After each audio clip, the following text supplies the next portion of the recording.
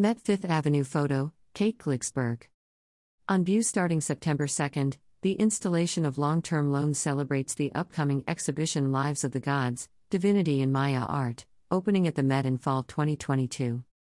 The Metropolitan Museum of Art announced today that it will unveil a new installation of two 8th-century Maya stone monuments, known as stelae, in its iconic Great Hall on September 2, 2021.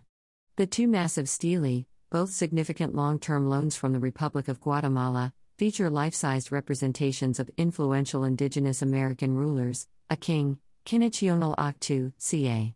AD 664-729, and Queen, Ninewak Jalam Chan, Lady Six Sky, ca.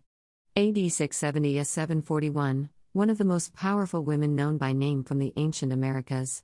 The installation heralds the upcoming exhibition Lives of the Gods, Divinity in Maya Art, which is scheduled to open in fall 2022 and will highlight Maya visual narratives featuring a cast of gods, sacred beings that are personified elements of the cosmos, nature, and agriculture.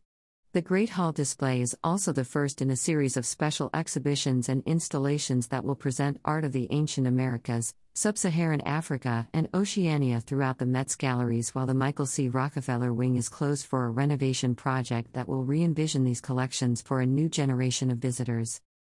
This is a transformational moment for the Met's Great Hall. The ancient Hellenistic sculpture of the goddess Athena that has presided over the space leaves as Lady Six Sky, a queen from the ancient Americas, arrives to be prominently displayed alongside a life-sized representation of a second influential indigenous American ruler, said Max Holland, Marina Kellen, French director of the Met. The Metropolitan Museum of Art is honored to collaborate with our friends and colleagues in the Republic of Guatemala on the celebration of these most important and exceptionally beautiful Maya monuments. As a museum of the world and for the world, it is a great privilege for the Met to share these masterpieces with the thousands of visitors who walk through our Great Hall each day. They are also there to highlight the extraordinary visual culture of the ancient Maya, which will be featured in our upcoming Lives of the Gods exhibition next year, and in a completely renewed display of works from ancient Americas set to open when the Michael C. Rockefeller Wing renovation is complete in 2024. Both stelae will remain on view in the Great Hall until 2024. As part of the long-term collaboration, two additional works from the Republic of Guatemala will be treated by the Met's conservation team alongside conservators from Guatemala. These stelae are ambassadors for one of the world's great visual traditions, embodying layered cultural meanings and introducing the legacy and rich histories of two indigenous leaders, said James Doyle, the curator of the installation and assistant curator of ancient American art in the Michael C. Rockefeller Wing. This display truly reflects the fruitful partnership the museum enjoys with the Ministry of Culture and Sports and the National Museum of Archaeology and Ethnography in Guatemala, and highlights the important ongoing archaeological projects and preservation efforts led by our colleagues in the Maya region. Felipe Aguilar, Guatemala's Minister of Culture and Sports, commented, "Guatemala is a country with a cultural wealth of more than 3,000 years of history. My vision as Minister of Culture is that the culture of Guatemala transforms into an engine of economic development for all Guatemalans." The Republic of Guatemala is celebrating its bicentennial of independence in 2021.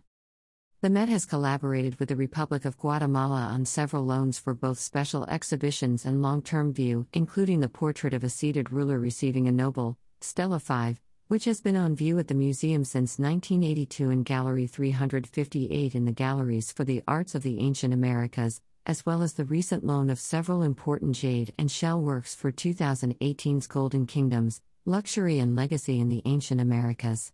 In 1968, the Met also hosted the exhibition Maya Art from Guatemala, which presented recently excavated highlights of Maya sculpture from the national collections, and in 1970 the museum's centennial exhibition Before Cortez, Sculpture of Middle America featured a major loan of works from Guatemala. The upcoming exhibition Lives of the Gods, Divinity in Maya Art will feature additional loans from Guatemala and is organized with the Kimball Art Museum, Fort Worth, Texas. About the works. Artists in first millennium Maya royal courts created these enduring portraits of their patrons, who ruled over what is now southern Mexico, Guatemala, Belize, Honduras, and El Salvador. Portrait of a queen regent trampling a captive, Stela 24, by unrecorded Maya court artists from Sal, Naranjo, Guatemala, features one of the most celebrated female leaders from the ancient Americas, Ninewak Jalamchan, Lady Six Sky. Ruling as regent in place of her infant son, she led military campaigns to conquer neighboring cities. Portraying her with a captive underfoot and impersonating a goddess, this stela, made of limestone, represents her triumph and power. With this portrait, she emphasized both her strategic prowess in warfare and her divine right to rule. Portrait of a seated ruler receiving a noble, Stela 5, also carved by unrecorded Maya court artists, from Yoquib, Piedras Negras, Guatemala, depicts the king, Quinacional II, who ruled the urban center of Yoquib for more than 40 years. He commissioned his royal sculptors to create a row of monuments, including this stela, at the base of the city's palace complex in a gesture to assert his power. The king is portrayed in a supernatural moment, enthroned as deities emerge from the jaws of a living mountain overhead. After his death, Quinacional II was buried near the monuments in the richest tomb discovered at Yoquib. Further reading on the loans can be found in an article by curator James Doyle on the Met's website, and in wall text throughout the installation in the Great Hall.